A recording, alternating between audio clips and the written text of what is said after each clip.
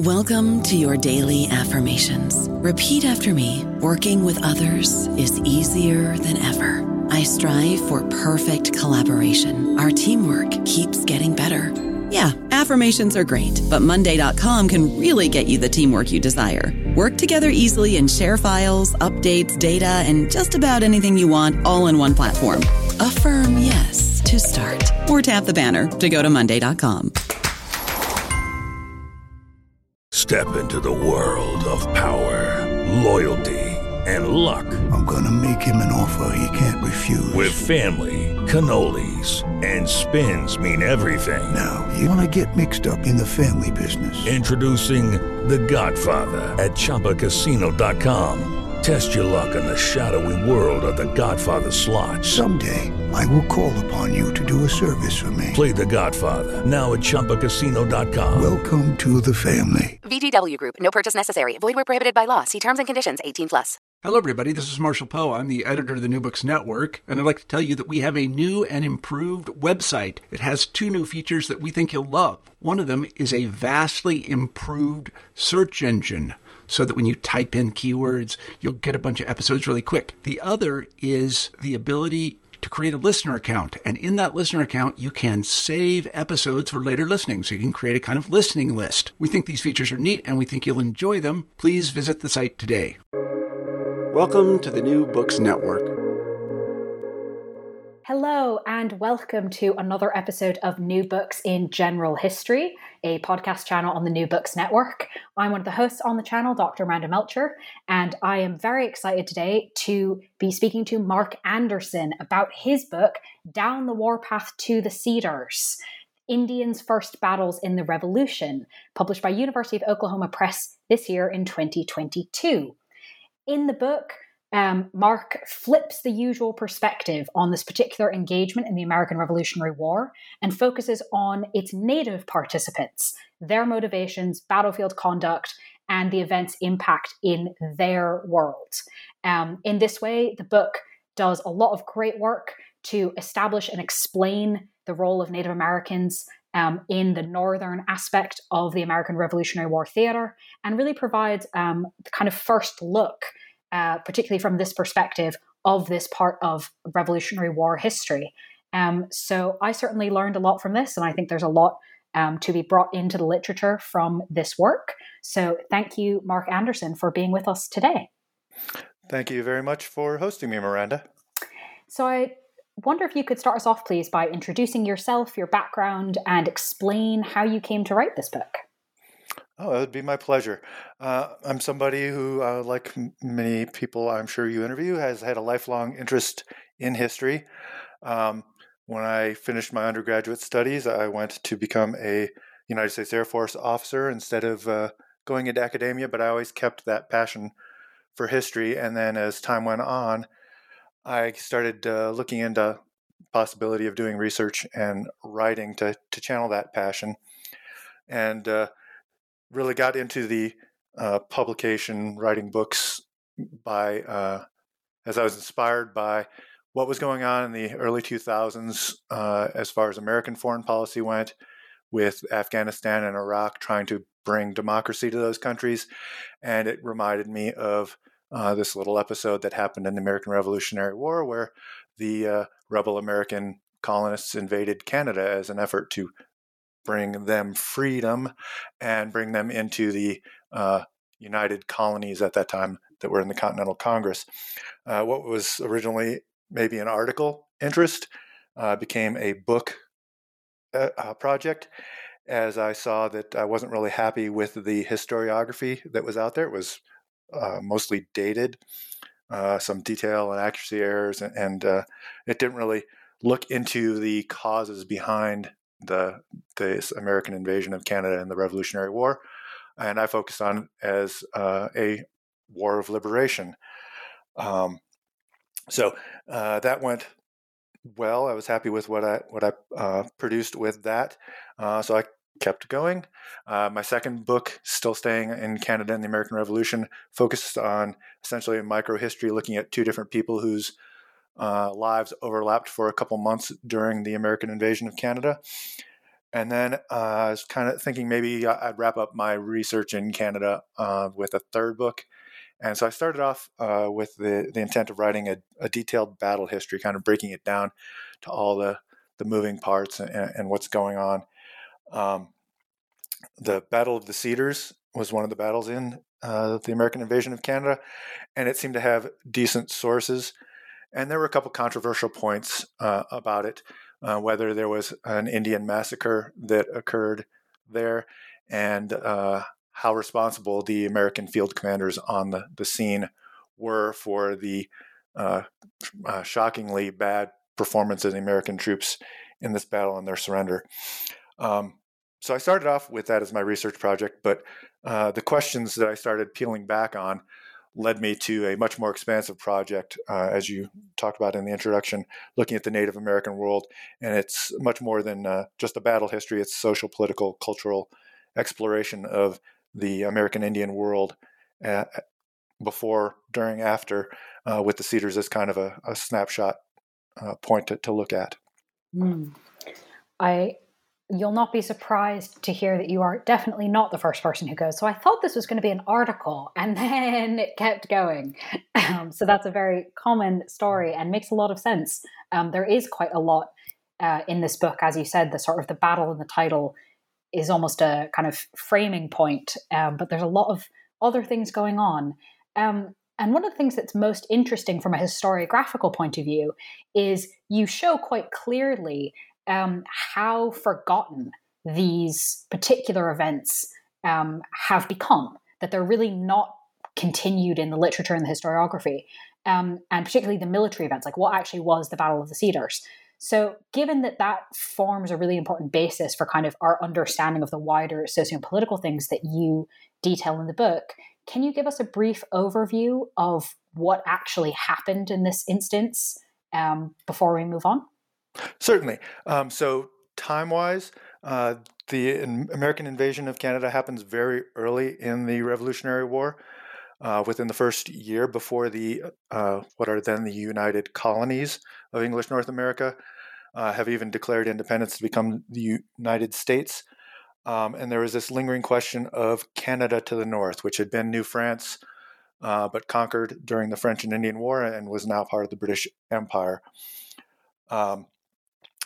Geographically, for those who aren't necessarily familiar with Canada or need a refresher of the historical time frame that we're talking about, at this point in 1775, 1776, the settled part of Canada is the province of Quebec on the St. Lawrence River, which runs southwest to northeast from the American Great Lakes out to the Atlantic Ocean.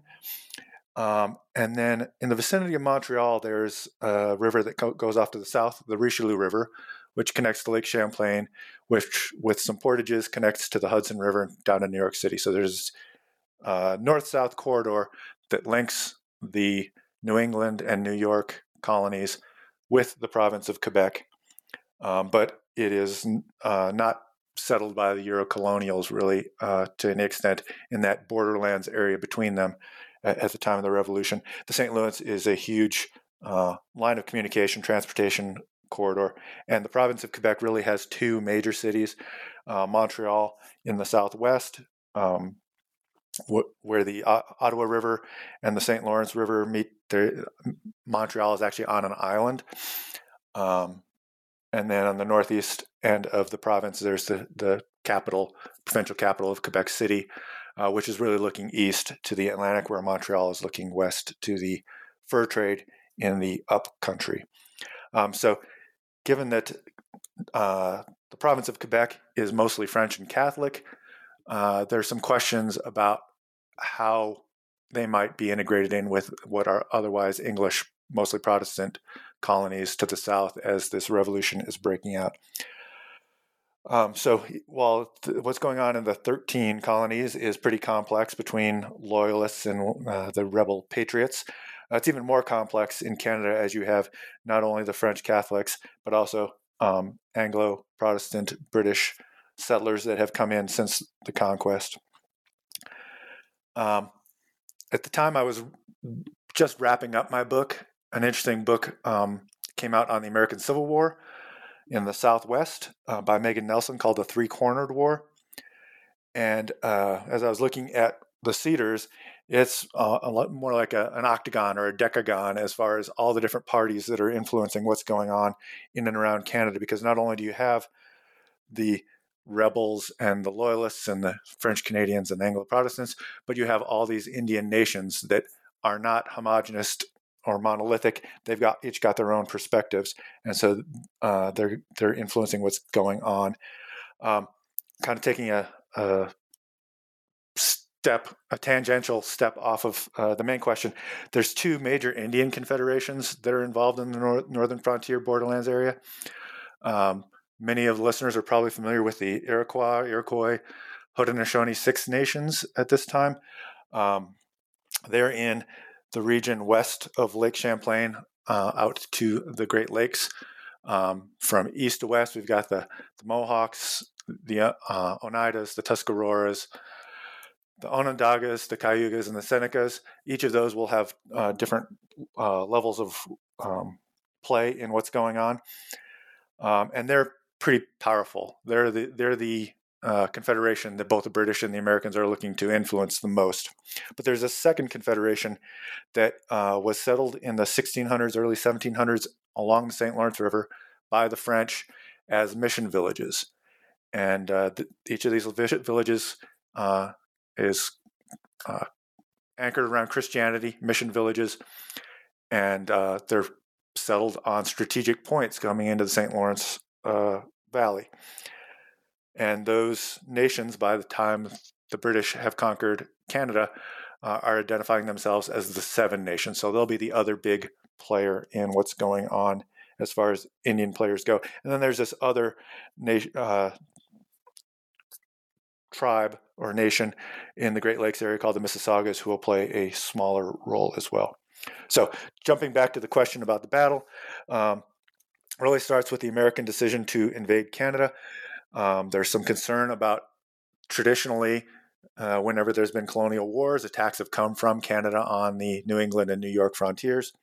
So they want to prevent that defensively. But as I said before, they're really also interested in bringing the Canadians into the Confederation or the Continental Congress to show North American unity against what they feel are British ministerial oppressions. Lovely. Thank you for laying that out. We're going to get into, I think, some of the military details as we go on. But that's a really wonderful sort of scene setting for us. And I'm particularly intrigued by this idea of the sort of octagon of all the people getting involved. Because that's quite apparent at the beginning of the book, just how many actors there are that are quite influential, and that there's not really a dominant, there's a lot of things that are sort of up for grabs in terms of territory, in terms of economics, in terms of political influence. So kind of looking at both sides of this, starting off, why did both British and American rebel leaders want Native Americans to fight with them against the other? What was the motivation on the sort of colonial side for seeking out Native American allies?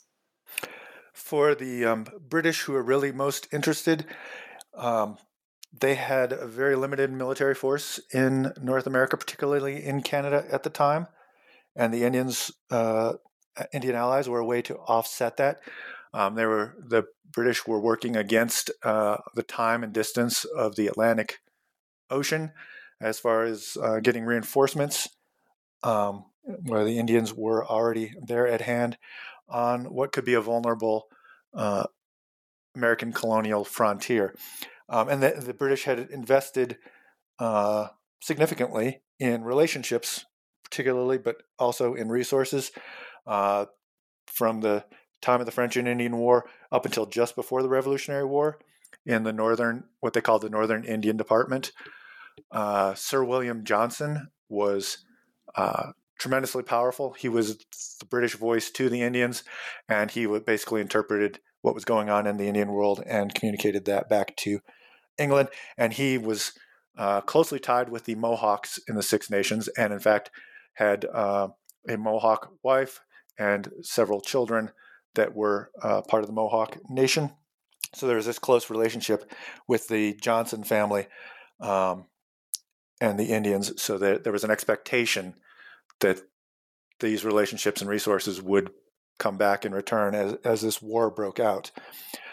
Sir William Johnson dies just before the American Revolution starts, however, and his nephew, Guy Johnson, inherits the role of superintendent. He's going to be a player in what goes on in and around the Cedars.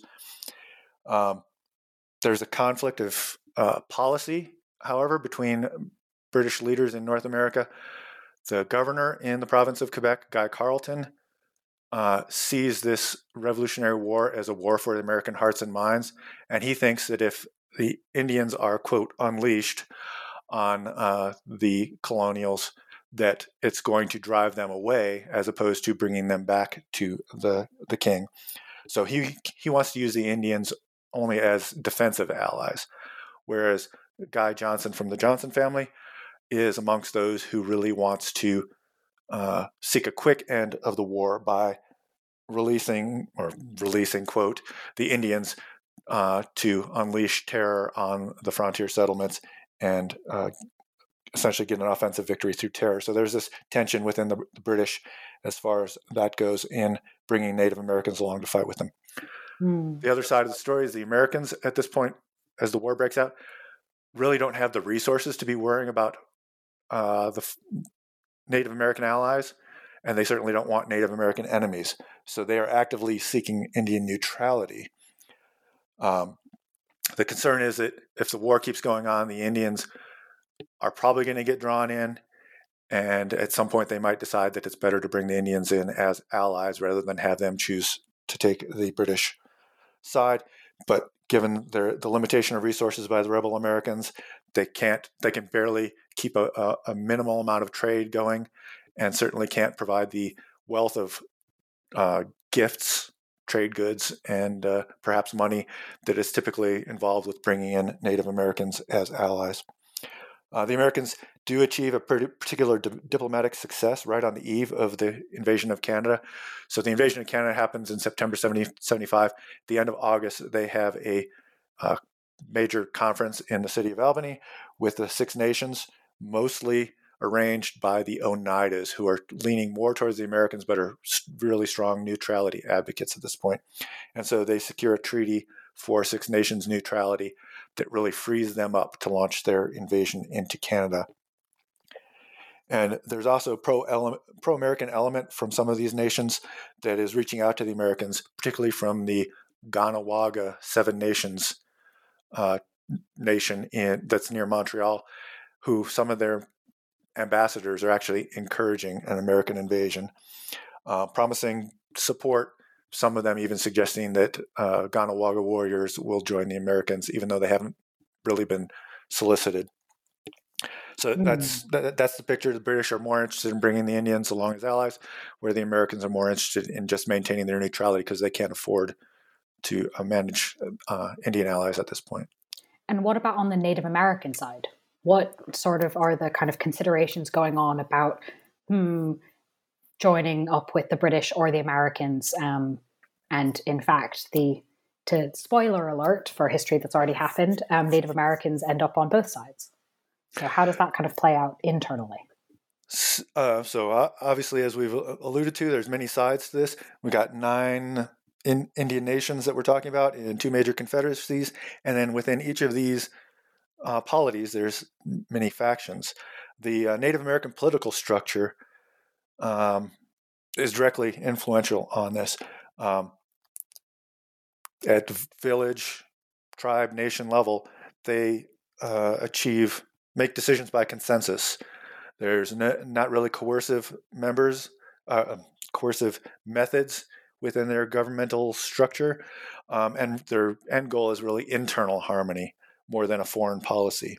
So when no village or nation or confederacy makes a council decision on a specific action, then factions within that group are free to execute their own policy, whether it be diplomatic or military. And we see that from the very beginning of what develops into the Cedars, is that you got these different parties going off, engaging with the Americans or with the British. I use terminology of historians John Parmenter and Mark Robinson that have described this as active engagement or active neutrality. And that framework really helps explain what is otherwise an incomprehensibly scattershot Indian engagement that's going on there. Within the pro-British factions, I've already alluded to the Mohawk from the Six Nations that have these family links to the Johnson family. So at least that portion of the Mohawk Nation is very inclined to be pro-British. On the western side of the Six Nations, we've got the Onondagas, Cayugas, and Senecas, who, if you look at the map, they're very far west as far as trade goods coming from the Atlantic coast. They are very dependent on European trade goods coming down the St. Lawrence and into the Great Lakes to keep their 17th or 18th century economic trade going that they have become very comfortable with.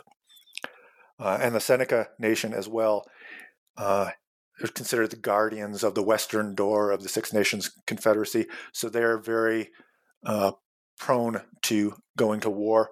So they are amongst the most receptive to British policy and see that perhaps as a way to fulfill their role within the Confederacy. In the Seven Nations, there's another village. I talked about Ganawaga, which is pro-American more. There's a second village, confusingly, called Kanesatake, which sounds kind of similar. It's west of Montreal, where the Ottawa River comes into the St. Lawrence Valley. And based on their position, a lot of their power comes from that trade coming in from the Ottawa River. So they're closely tied to whatever colonial power is ruling Montreal at the time. They were closely tied to the French before the British conquest, and now they're closely tied economically and militarily to the British. So as the American invasion of Canada plays out, there's a fall campaign that goes on, and the Kanesatake are the most dedicated British allies from these Seven Nations. So those are the key pro-British players. The pro-American side, the Oneidas, as I talked about, they helped arrange this Albany conference that secured Six Nations neutrality, and they're cooperating closely with the Americans. They have religious ties through a missionary, Samuel Kirkland, and that are essentially expanded to become political ties to who have become the American rebels. And they're really strong advocates for neutrality. So there are a couple key points in the American invasion of Canada where Oneida diplomats go to talk to the Seven Nations and essentially secure their neutrality at critical points that help influence the campaign, while they're not really contributing any significant number of warriors to anything that's going on. And then the key players from the pro-American side from the Seven Nations are the Ganawaga Nation. And they're the council fire for this Seven Nations. So this is the political meeting place for the Confederacy. They have a history of being fiercely independent. Even the French didn't like how independent they considered themselves. And they're in the strategic position near the Richelieu River and St. Lawrence River intersection. And they've traditionally used that position to cross imperial lines and engage with New York, as well as the French who had been there before. So they get a lot of power by playing in that middle role and don't really want to see necessarily either side get wiped out, but definitely want to keep their ties with the Americans. And then there's this really interesting link that the Ganawagas have in that there's tradition amongst the northern native nations that you can take captives in battle and you may adopt them. And once they become adopted, they are full-fledged members of the community. So several of the pro-American Ganawaga leaders were men that had been captured at various stages of their lives as children or as young adults in battles or raids, taken back to Ganawaga and adopted, and now they're amongst the most pro-American representatives of that nation. And then finally, the nation in the few years preceding the revolution started sending students to Dartmouth College, which was established as a school for training Indians, heavily Protestant religious emphasis.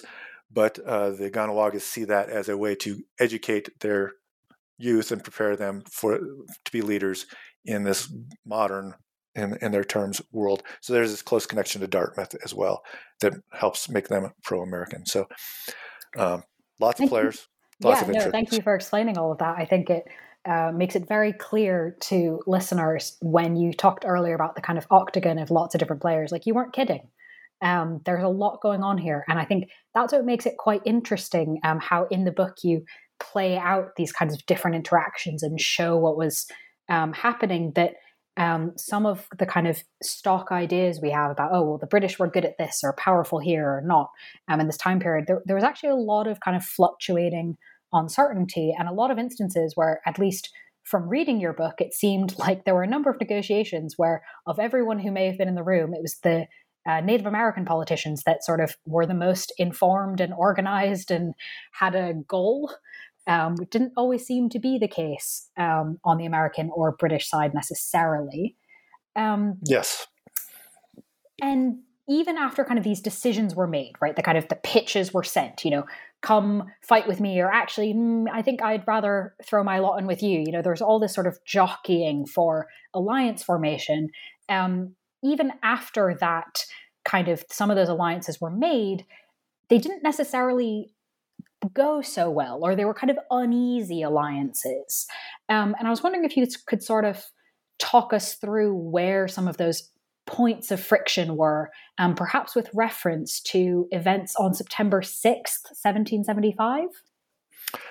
Yes. So that's a great example of where these relationships come under stress. The American invasion happened at the very beginning of September 1775. The American Army initially lands on an island in the Richelieu River, and the first challenge to them getting any farther is a British post called Fort St. John's, just inside the Quebec border. So on September 6th, an American force tries to land and start to head towards this Fort St. John's, but they are met by an enemy force. The British in this fort send out 60 to 90 Indian allies and some British Indian Department officers to go meet this American advance. And I talked about how the British were sensitive of under Governor Guy Carleton's policy of trying to practice strategic restraint, only use them for the defensive. Well, now the Americans have come to them; they're ready to use their Indian allies. What happens is this engagement happens. The Indians inflict some losses on the Americans inflict some losses on the Indians. But the Indians are particularly unhappy because once this battle starts, none of the British come out of the fort to help them, and they've only been given a very limited supply of ammunition. So they're not able to press any advantage and feel abandoned by the British. So they come back from this engagement on the 6th of September and express their displeasure to the British commander at the fort, and many of them depart at that point. Also, we'll probably talk to it in more detail later, but a good Indian war chief in their culture does not take losses. That's part of their warfighting culture is you don't achieve victory by taking losses. Losses look bad on a war chief. So the Indian leaders in this battle don't come off looking good either. And then the Americans come 4 days later on a second attempt, and a similar battle happens. And in this case, the Indians take more losses and lose one of their French-Canadian interpreter friends. So after this second battle on the 10th of September, almost all the Indians have left Fort St. John's. There's only a handful there from different groups. And as the fall campaign plays out, only the Seven Nations Gennesautages, who I talked about before, that were particularly dedicated to the British, show up every time that Governor Carleton calls for allies. But then as they sit inactive, not being used a whole lot, they'll tend to filter back to their village until there's another call. And there's also this underlying concern about fighting other Indians that's playing on the Native American mind. There's a policy of tacit neutrality that's clear amongst most of the northern Native nations, that even though they will take different sides in these colonial wars, when it comes to fighting, they'll find ways to avoid actually fighting Indian on Indian, whether that's one side dropping out, both arranging to kind of disappear at the time of the battle, or shaping the battle so that this doesn't play out. So this is playing in the background as well. And the British talked about their concerns about Governor Guy Carleton's concerns about using them defensively. There's also this concern that they have limited control over Indian allies once they get in battle. The experiences of the French and Indian War, both with Indian allies to the British, but particularly with Indian allies to the French, brought out lessons that essentially your Indian allies are going to be likely to commit atrocities, and in part because of this tacit neutrality, they're pretty unreliable. They're not necessarily going to stick around and do all that the British might want from them. So there's this tension with the British and the Indians as well. Thank you for explaining that. I'd like to get a little bit more into sort of Native American fighting culture and war. We've spoken about some of the key points, but could you maybe explain to us what parallel warfare was? So parallel warfare was really laid out as a theory by Peter MacLeod in talking about Native American relations with the European colonials in the French and Indian War. And really, in a nutshell, it is that Indians were allies in warfare, fighting for their own purposes by their own methods, and they're not just auxiliary forces to the European colonials. The British, French, English, North Americans, perhaps less so the Canadians, are fighting largely with European strategies for European objectives, using European operations and tactics, and what there is of the European laws of war at this point in time. Whereas Indians are coming in often with conglomerations of different Indian nations with varied strategies and objectives that don't necessarily align that well with what's going on with their colonial allies. And that when you get down to the role of an individual warrior, their objectives are particularly different from a Euro-colonial soldier's. The warrior is really looking for opportunities to demonstrate his bravery and fighting skill, building prestige back in his community, and the key method of doing that is through the physical spoils of war. From the least regarded to the highest regarded, we've got plunder, so any military goods, clothing, treasures that they might take from the enemy, to scalps, which are a measure that they've had some sort of battlefield conquest, to the most meaningful spoil of war is actually a live captive. Talked before about how some of these might be adopted, others might be kept in a sort of enslaved servant status, or there's always the possibility, and what bothered the American minds the most is potential of being ritually killed in Indian practices once you've been captured. So with these different ways of war, the Indians are casualty averse. They look to use mobile raids or ambushes. They're not really favoring any sort of siege warfare, and they travel logistically light. So when they are fighting, they're really dependent on the British to keep them supplied. And they have a tendency to leave once their own objectives are met, or they see that opportunities for success have dwindled. So the British really dislike the realities of parallel war for all those reasons. And there's a couple key points in the French and Indian War that I refer to within the book at Fort William Henry and Fort Oswego, where the British and the French arrange surrenders, but then there's Indian massacres of the prisoners, British and American, that have surrendered. The degree of massacre in that is addressed in its own historiography, but that's definitely in the collective memory of both the British and the Americans as this is going on.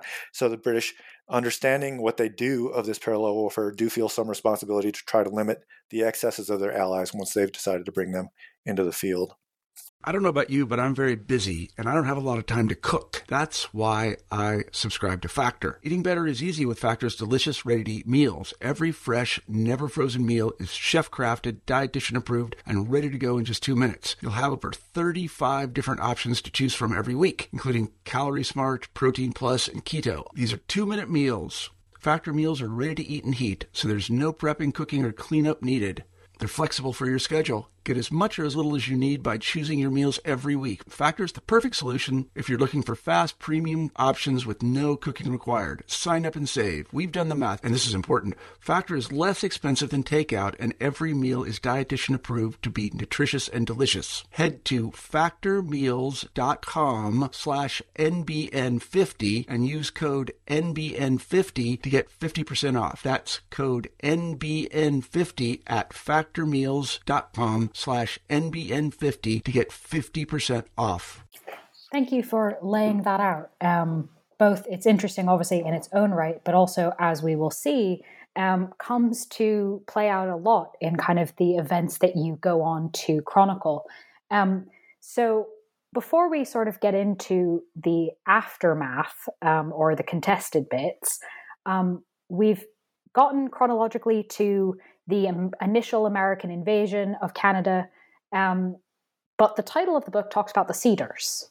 So could you outline for us a little bit of kind of just the basic facts of the engagement at Fort Cedars? Certainly. So taking a step back towards that fall campaign in 1775 with the American invasion, it initially has a lot of success. They take Fort Cedars, although it takes some time to do that. I mean, not Fort Cedars, Fort St. John's, which was the border fort. And from there, they move on Montreal. Governor Guy Carleton takes the last of his forces and evacuates to go to Quebec City because he really doesn't have the means to oppose the Americans anymore. So Montreal is surrendered to the Americans. They occupy that. And from there, they press on to pursue Guy Carleton up to Quebec City, establish a siege there. And things seem to be going pretty well until the very end of 1775, when the American forces try to take Quebec City and fail and are left with a very weak force. A lot of their troops have enlistments that expire at the end of the year. So there's this very weak American force in Canada that now is not in a great position and is looking for reinforcements to start coming from the American colonies. As this is going on in early 1776,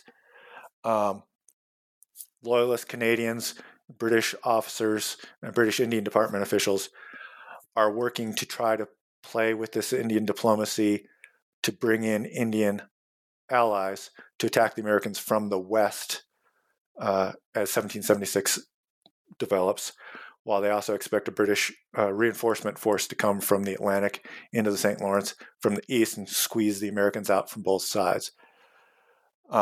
There was an entire British regiment that was stationed in the Great Lakes. The easternmost company of that was actually at a post on the St. Lawrence River called Fort Oswegatchie. And this really becomes the concentration point, the rallying point for these forces that start to gather to potentially attack the Americans from the west in the springtime. The Americans get warnings that this threat is developing, some more accurate than others. So as reinforcements start coming in, they send a lot of them up to Quebec City, but they funnel some of them off to establish a post west of Montreal at what will become Fort Cedars, that is about 30 miles ish west of Montreal. And these troops are taken from New Hampshire and Connecticut, New England troops that have just been formed to serve as reinforcements for what's going on in Canada. And they're put under the command of a veteran New Hampshire officer, Colonel Timothy Beadle. This Indian force assembles at Fort Oswegatchie on May 12th. We got about 40 British soldiers, 11 Canadian loyalists, and 160 native warriors from mostly from the Six Nations, but also a significant Mississauga element. And they descend the St. Lawrence River in canoes and boats to head towards Montreal. On their way, they stop in the Seven Nations village of Akwesasne and pick up 50 more warriors. So the overwhelming majority of this force that's about to attack Fort Cedars is Native American. And then sort of describing the battle in a nutshell, the 18th of May, this force attacks Fort Cedars. After just a couple days of fighting, the Americans surrender, and there are almost 400 prisoners of war now in the British and Canadian hands. And then there's some other engagements that take place after that, but that gets us up to the point of Fort Cedars. Wonderful, thank you. So let's talk about that surrender, because you make the case quite convincingly, and you're not the only one. In fact, it was the case made at the time that the Americans should have held out longer than they actually did. So why was the fort surrendered, and what happened to the officers who were held responsible? Talked about Colonel Timothy Beadle. He's in charge of this command at Fort Cedars, but he's also responsible for this whole region west of Montreal, which is many miles of river. And there's this key other responsibility he has, which is Indian diplomacy. He had served as the Americans' lead Indian diplomatic agent in the fall 1775 campaign. When he returns with these new troops in 1776, the regional commander, who is General Benedict Arnold, puts him essentially in charge of Indian diplomacy. And Colonel Beadle's problems really, besides the scope of his command, really start when he becomes inoculated for the smallpox. Smallpox is devastating the American army in Canada at this time. He's seen what smallpox can do during his French and Indian War service, so he makes the decision to get himself inoculated, even though he's going to take this command west of Montreal. So he's sick at the time that Fort Cedars is being built, and he's still sick just before the Battle of Fort Cedars when the Caughnawaga Indians call him to a council in their village, which draws him away from Fort Cedars. The Caughnawaga Indians were concerned about the collapse of the American army and wanted some comfort from Colonel Beadle, to get some confidence from him. So they'd called him there in part to talk about that. So Beadle is there when the actual scouts come to report that the enemy has been seen approaching Fort Cedars, long expected, but now they've finally been spotted. And these are actually Caughnawaga Indian scouts. So Colonel Beadle has got a decision. Does he go back to Fort Cedars to help fight the battle, or does he go to Montreal to get more reinforcements to help fight the battle?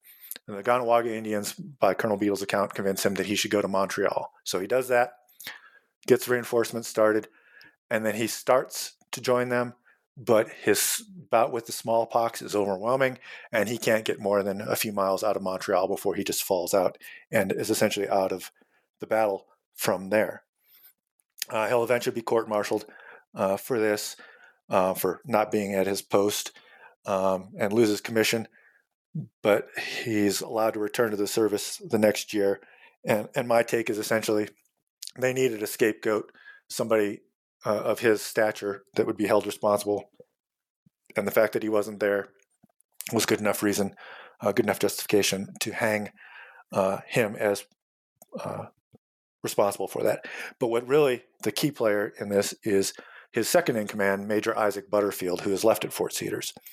He's a man with few military qualifications, seemed to have been chosen for his role as much because he was a popular guy in his community, lived in a key point where he might be able to bring in recruits. So he's prepared for the demands and responsibility of battle. Interestingly, in the couple days before the attack happens, he seems to be actually pretty active in preparing for the attack.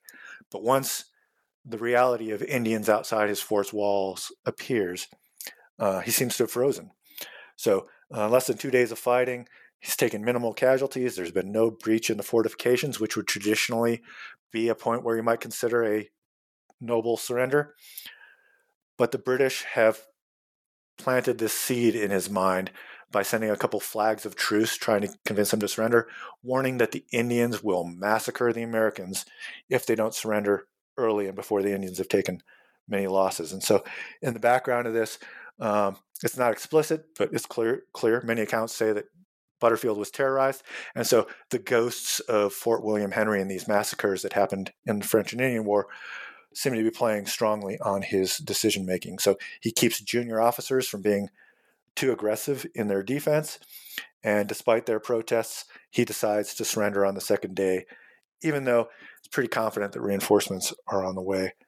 The only defense for his decision is possibly concern for the many smallpox suffering soldiers that he has under his command. They had been the first amongst those massacred in these French and Indian War massacres, and he has a good part of his force that is currently suffering from smallpox. But really, there's no military justification for what goes on. So there's this surrender that he arranges with the British commander, Captain George Forster, and they essentially agree to a peace on European terms. Guarantees to protect American lives. The British soldiers do their best to protect the Americans, but there is a lot of Indian looting, at least, that goes on once the surrender has happened.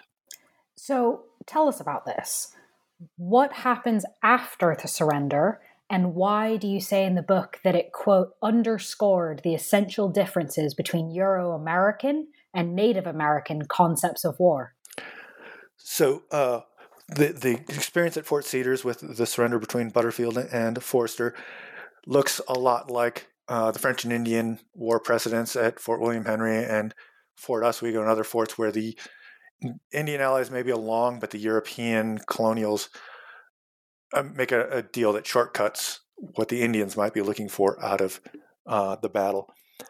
On May 20th, the day after Fort Cedars is surrendered, the reinforcements that Colonel Beadle had put in motion finally start advancing on the last leg to get to Fort Cedars. And they're about 4 miles out when they are ambushed by Indians and Canadians. So an American force under Major Henry Sherburne of about 100 men meets these Indians and Canadians. The Americans were unaware that Fort Cedars had surrendered. And so this battle breaks out. And where Fort Cedars was more like those other fort battles in the French and Indian War, this engagement, this ambush on the 20th of May, looks a lot more like another major milestone in the French and Indian War, the Battle of the Monongahela, Braddock's defeat, where the Indians ruled what's going on. There's no chance for the British and French or British and Americans to sideline what the Indians are going to do. So there's a short battle. The Americans stand, try to retreat, get cut off. They start running out of ammo. And so they attempt to surrender by throwing down their arms. But there are no surrender terms to protect the Americans once this is done. So the Indians follow their own customs. They're what are considered by the Americans to be atrocities. There's killing and scalping of wounded and dead. There's plundering of the surrendered soldiers, including stripping them essentially naked, probably just leaving them in their undergarments, and claiming of captives. So Indians are rushing to claim individual soldiers as their own captive. And once this initial battlefield chaos happens, they take these captives back to Fort Cedars, where they start to stew about the losses that they have taken in this ambush. They're really very small losses. They've lost 1 killed and 2 wounded Indians, but the one killed was a Seneca chief who apparently was highly respected. So the Indians start to prepare to ritually conduct revenge killings on some of the American officers in particular. So much like the Battle of Monongahela, you see how the Indians can take control of the battlefield after their victory, and really highlights that difference in the two different lines of parallel warfare. In this case, the British officers at Fort Cedars do appear to have intervened in time to prevent the killings by buying captives in some cases. They offer up an ox as an exchange for ritual killing, which had been done a few times in previous wars as a way to channel off that desire from the Indians. But in the chaos, many of the Americans were convinced that 3 or 4 of their compatriots had been killed, and Major Sherburne, who was the leader of this force that had been ambushed, came away convinced that one of his men had been killed by fire torture or roasted, in his word, although there never really doesn't appear to be any historical evidence to support that allegation. Well, and what's really fascinating, obviously in the book, you get to go into more detail than answering my questions now. But what comes out really clearly with that detail that's really interesting is that it's not the kind of the two key things are happening and get conflated, right? You've already outlined for us what parallel warfare is, what Native Americans wanted out of violence, and kind of what the norms and cultural expectations were. And then, of course, we probably are more familiar with what the Euro-Americans would have expected out of something like this. And so this is a really good example of kind of of norms clashing, of cultures clashing. And then, most importantly, how the Euro-colonial interpretation of these actions kind of adds an extra layer to it. This idea of, because the Americans could see some dead or wounded with their clothes stripped off, that immediately in their heads kind of jumped to this idea of torture, which from your examination of Native American war norms that we've already discussed, in fact, there is no real leap between those two things. And that kind of added an extra layer to this idea of a massacre that may or may not have been particularly related to actual facts on the ground. And you then trace this, because it continues. It's not just about what happens in this day, in this place. In fact, it goes all the way back to the American Congress, who then later on take up this idea of the massacre at the Cedars by the Native Americans. And in fact, as you detail, come up with the Cedars resolutions. So can you kind of tell us about how this event sort of ends up in the kind of popular political imagination and sort of moves even further away from maybe the actual historical facts?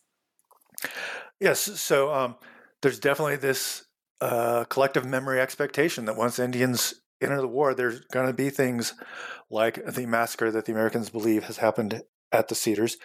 And so in Philadelphia, 500 miles away from what's going on at the Cedars, by early June 1776, the Continental Congress starts to get word that this battle has gone on. It's a shameful defeat, but then there's also these alleged atrocities. So Congress forms a committee to investigate what's gone on, and this is 15th of June, before the Declaration of Independence has even been put out. And so Congress decides that they need to respond promptly to this first major use of British Indian allies and the somewhat expected atrocities that they believe have come out of it. So they investigate, gather reports from the commanders, and the Major Sherburne, who was led the ambush fight, he is sent to Philadelphia to provide testimony. And amongst the things he describes are this alleged roasting or fire torture of one of his soldiers that he didn't really see, but other soldiers saw. But the soldiers who told him about it were eventually taken away as captives by the Indians. So he doesn't have names really, but he's pretty sure it's happened. So Congress really feels a need to act before the British try to sideline any British attempts to do something similar in the future. So they publish these resolutions on July 10th, 1776. So 6 days after the Declaration of Independence, they're publishing these resolutions that detail their version of what's gone on. There are a lot of errors in what they understand had happened. But the key point is they demand British accountability. They want the king to turn over Captain Forster, who has let these alleged atrocities happen. Wanted to deter continued use of Indian terror. And amongst the resolutions they make from their version of what's gone on, they say that the Congress says that they're not going to turn over British prisoners of war that had been nominally exchanged in a cartel to compensate for the Americans who were eventually released. So kind of taking a sideline here, the whole scene of the Cedars militarily ends where there's a showdown between Benedict Arnold leading a counterattack against the British and Indians that remain. The prisoners' lives, American prisoners' lives, are in great danger because the Indians are more likely to kill them than to let them be recovered. So Captain Forster and General Benedict Arnold reach a prisoner exchange cartel, the bottom line of which is the British and Indians will release their prisoners back to the Americans in exchange for an equal number of British soldiers to be returned later, because the Americans don't have that number of British prisoners of war on hand in Canada.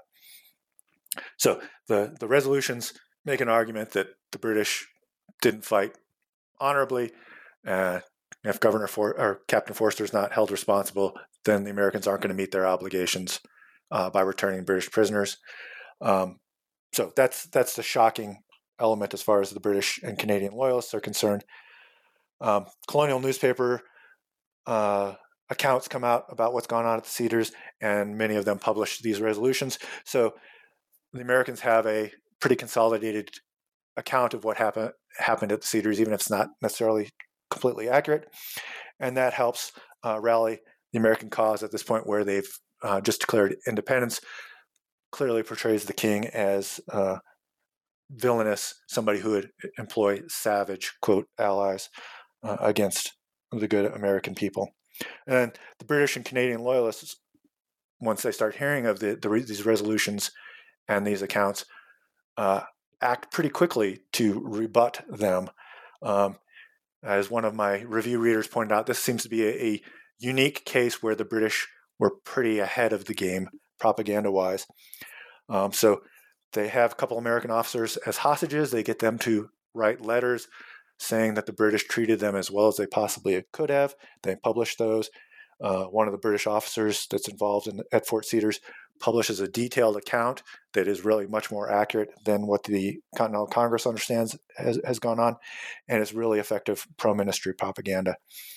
But the Cedars remains this hot point in discussion until middle of the next year, 1777, when there's another campaign and British invasion from Canada with Indian allies that starts creating a lot more incidents, and those now have more resonance, and the Cedars kind of falls to the back as far as points of contention go. But the issue of the prisoner of war cartel lingers for most of the war, with the British still demanding every time they talk about prisoner exchanges that this part of the ledger needs to be settled. Eventually, it's kind of quietly written off. So what then do you think we can learn from this piece of history that is often forgotten? How does it deepen our understanding of the Revolutionary War? I think it clearly demonstrates the importance of Native Americans in shaping the Revolutionary War, even before it started. There were political diplomatic efforts going on before the first shots had been exchanged in the Revolutionary War. And then there are political military interventions and, in some cases, military absences directly steered the flow of military operations in Canada and the New York, New England borderlands in this critical first year of the Revolutionary War. By looking at the Indian battles in Canada in the fall of 1775 and at the Cedars as the first Indian battles of the Revolutionary War, it really gives us different perspectives from the traditional historiography, which is focused on battles that happened later in 1776 down in Carolinas and Virginia against the Cherokees, or even look at 1777 campaigns as the first real Indian battles. By moving that timeline to the left, we get different perspective on the Indians' goals, motivations, particularly with regard to the Seven Nations and the Six Nations concerns with the St. Lawrence trade. And the deep dive that the Cedars provides really shows the complexity of this Indian factional act of neutrality that was almost completely indecipherable for decision makers at the time, including those who were the most expert on Indian diplomacy, and thus have been very difficult for historians to interpret in the meantime, and really serves as a correction to binary or monolithic interpretations of the Indians were on the British side or the Indians were on the American side. No, it's more complex than that, and this concept of active neutrality really helps explain what's going on, why there's different groups from different nations engaging both sides. And also how sort of those kinds of decisions were reached. I think one really helpful detail was just the idea of, if there wasn't a confederation level decision, that opened up agency for individual or smaller level communities to kind of make their own decisions. That's a really helpful thing to know in order to kind of make sense of actions that otherwise might seem contradictory. in that framework, actually, they make a ton of sense. So the book does kind of have a lot of useful correctives. But I wanted to also ask a bit about the kind of behind the scenes aspect of the process of creating the book. I'm wondering if you could speak to us a little bit about kind of your methods for this and sort of how you got all this information and put it together. And in particular, if there's anything you came across in the process that was surprising to you. So I'm a rabbit hole historian, like I'm sure many of us are, where every time I see an interesting topic, I dig deep on it until I get to the point where I go, wait a minute, this isn't going to contribute to what I'm doing. So run down a lot of leads. There are understandably very few Native American voices captured in primary source documents. So I had to do a lot of reading of British and American documents, kind of from across the grain, different filter, what they were saying. And one of the most interesting I found there was the British Indian agent, John Butler, had a journal where he doesn't say what the Indians were expressing, but you see his pattern of speeches as he goes on and what points he keeps coming back to really highlight, presumably, what the natives' points of interest were. So that was one document. But the thing that really surprised me the most as I dug into this was the Caughnawaga pro-American faction's influence and contributions to what went on in this broader scheme around the Cedars. With their factional outreach and encouragement to the Americans, they made repeated promises to provide hundreds of warriors to help the Americans, even before the Quebec defeat. So even before the Americans really needed help, they're making these offers, and some of these offers are coming from the group that is not necessarily all that pro-American. So you see the pro-American faction's influence internally as well as externally. And came across this little-known treaty that the Caughnawagas signed with the Americans in January 1776 in Albany that promised neutrality and made no obligations on the Caughnawagas, which is interesting because all these other American treaties with native groups in the throughout the war tend to put some obligation on the native group. And this one, the Caughnawagas essentially promised not to attack the Americans, and that's the end of their responsibilities. And then a couple key documents that I came across in my rabbit hole searches. One was one of the Caughnawaga pro-Americans. A central character throughout my book is a Caughnawaga Mohawk named Louis Cook, more commonly, or as I refer to him, Louis Adiataharongwen, which is his Mohawk name. There's actually one document where he probably is telling somebody else, but it's his voice, of what all he is doing in this 1775 to 1776 period, which is greatly enlightening, connected a lot of dots that otherwise wouldn't have been connected. And I came across some payrolls and accounts showing that Colonel Timothy Beadle had enlisted a company of 26 Caughnawaga scouts under Louis Adiataharongwen, which explains their role in being the first scouts to report that the British and the enemy Indians were approaching Fort Cedars. Really, I don't think anybody else had come across that. And the Caughnawagas apparently contributed hundreds of warriors at the time when the Americans were pursuing the British and Indians back after Fort Cedars, and played a key role in Council of Seven Nations neutrality, as the American effort in Canada had just completely gone to pot, and the best they can hope for is to withdraw. The Caughnawagas helped secure this Seven Nations neutrality that allows the Americans to evacuate without Indian warriors providing any great influence on what's going on.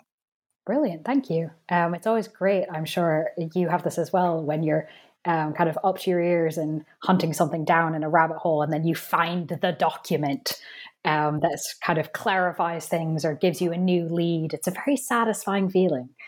So thank you for sharing that with us. And this book is just out, so it does feel a little mean to ask. But now that the book is done, what are you working on now or next? So I think I might finally have found my exit out of Canada without getting too far off of topics that I've looked at before. So I'm exploring the different Indian nations, tribes that allied themselves with the Americans in the Revolutionary War. I've got 3 anchor points right now: the Oneidas, the Stockbridge, and the Catawbas, who are down in the Carolinas.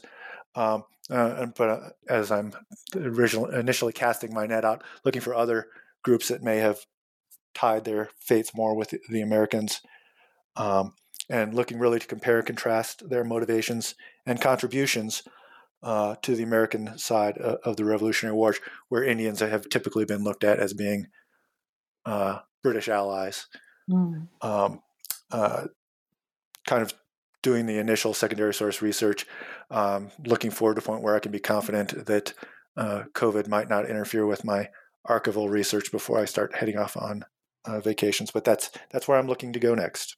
Cool. Well, best of luck with that research, both in terms of finding what you want and in terms of being able to actually travel to the archives. But in the meantime, listeners can read your current book, again titled Down the Warpath to the Cedars, Indians' First Battles in the Revolution, published by University of Oklahoma Press in 2022. Mark Anderson, thank you very much for being with us. Thank you very much, Miranda, for your wonderful interview.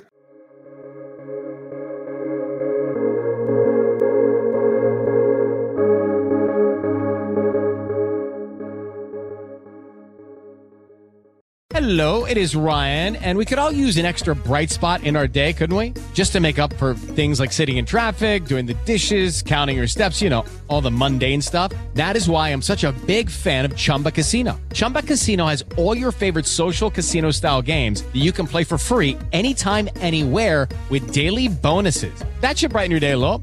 Actually, a lot. So sign up now at ChumbaCasino.com. That's ChumbaCasino.com. No purchase necessary. VGW Group. Void where prohibited by law. See terms and conditions. 18+.